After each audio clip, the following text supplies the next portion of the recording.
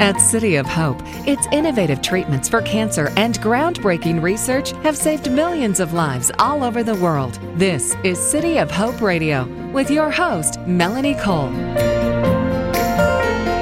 Highly experienced at diagnosing and treating bile duct cancer, City of Hope brings an aggressive, multidisciplinary approach to caring for people with this disease, offering them and their loved ones the most positive outcomes possible. And through their clinical trials program, one of the most extensive in the nation, bile duct cancer patients can often access promising new anti-cancer drugs and technologies that are not available anywhere else. My guest today is Dr. Yumin Fong. He's one of today's most respected and recognizable physicians in the treatment of liver, bile duct, gallbladder, and pancreatic cancer. He's also the chair of the Department of Surgery at City of Hope. Welcome to the show, Dr. Fong. Thank you so much for being with us. Tell us a little bit about bile duct cancer. Is this a very common cancer? Is it a very scary cancer? Melanie, thank you again for having me on the show. And bile duct cancer is actually a relatively rare cancer in this country. There are parts of the world where it's actually very common, and I'll go through why that's so. But it is a very scary cancer simply because the diagnosis is usually associated with very complex treatment plans that have to be put together in order to allow the patient to survive their disease. What is the bile duct, Dr. Fong? Well, the bile duct is just a pipe that carries bile around the liver and outside the liver into the intestines. So the way the digestive system works is that the liver makes bile to help digest food. This is the chemicals that are produced in the liver that comes down and digests our fats, our proteins, and many of the nutrients so that it can be absorbed by the intestines. And it's made in the liver. It's carried around the liver in a series of pipes called bile ducts.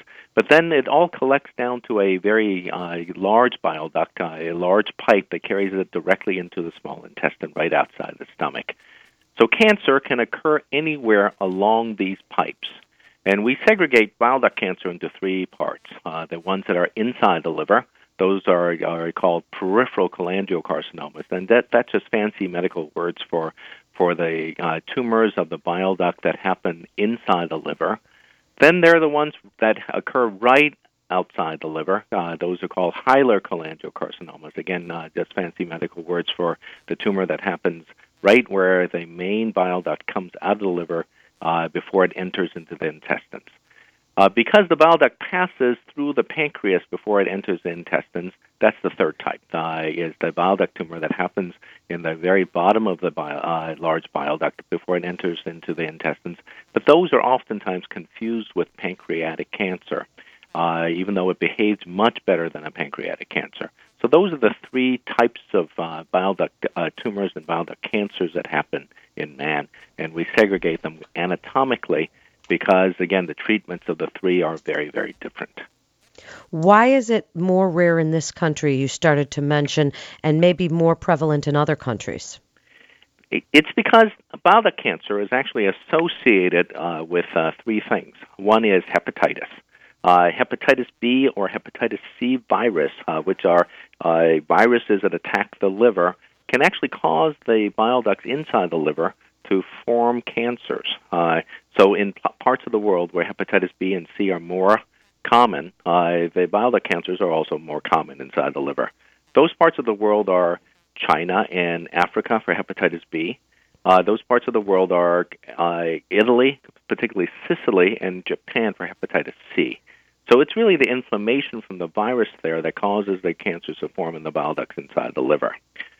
For other types of bile duct cancers, they are associated with chronic inflammatory conditions, meaning diseases where the body actually causes an autoimmune reaction against its own tissues.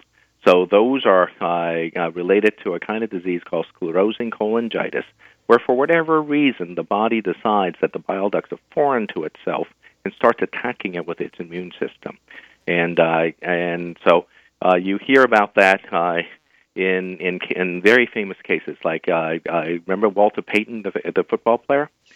He actually formed one of these bile duct tumors inside his liver simply because his body was attacking his bile ducts. The third way that they, in places where bile duct cancers are very common, are chronic infections of some type. So there's a worm in Southeast Asia that actually crawls up into the liver and causes inflammation. Those worms are called flukes, and it's quite common in northern Thailand, for example, and in those areas where there's people are chronically infected with this worm that they catch from raw fish. They end up having bile duct cancer, and therefore in those regions it's much more common. So what would someone experience? Because as you said, it might mask or be similar to pancreatic cancer, which is much more common in this country. And so what would you experience that would, this isn't something you obviously screen for, so why would someone even go see a doctor to get checked? Well, we actually do screen for it. In fact, the screening for bile duct cancer is actually very straightforward. It is the annual physical.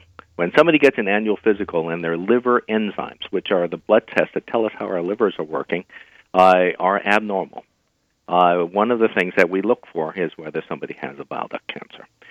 The more common reasons that the liver enzymes are abnormal are either somebody has just had a few too many alcoholic drinks in a few days before, or that they have gallstones. But if we don't find that somebody is actually having troubles with gallstones or with a few too many drinks, then we start looking for bile duct cancer, because when those liver enzymes are elevated, we worry about tumors like this.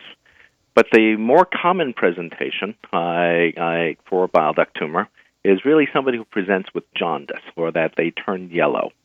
And the reason this happens is because, again, the bile is actually made in the liver and meant to pass down this bile duct into the intestines and help digest food.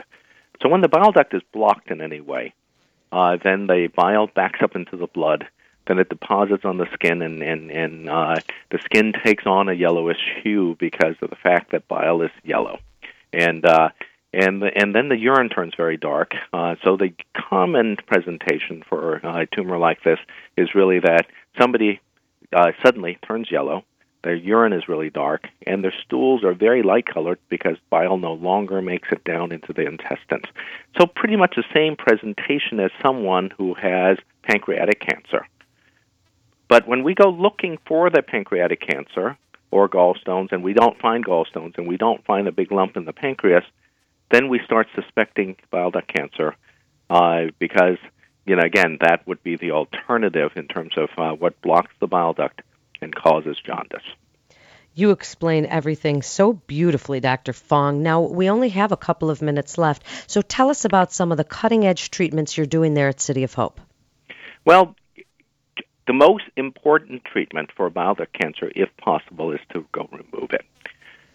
So for the ones that happen way down at the bottom of the bile duct, it is to go and do something called a Whipple procedure. The medical term for it is a pancreatic duodenectomy, and it's a big operation that removes that front part of the pancreas just as if it was a pancreatic cancer. What has been definitively shown is that that kind of big operation is better done at places where a lot of it's being done. So around the country, it's been very well accepted now that having such surgery at a major center decreases the risk of complications and even death from such operations. So again, over the last 20 years, we've gotten pretty good at taking those tumors out down there. If it's inside the liver or right outside the liver in the main bile duct way up high, there are many operations that have now been perfected to go remove those, and some of those could even be done using a robot or using a laparoscope, things that operations where we can actually reach in with a small incision with multiple small instruments and take out a cancer for someone without causing them a big recovery, without making a huge incision.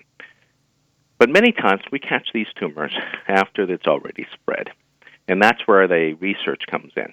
Until about 10 years ago, our chemotherapy for this disease was terrible. Less than 10% of the people would even have any shrinkage of tumor based on chemotherapy.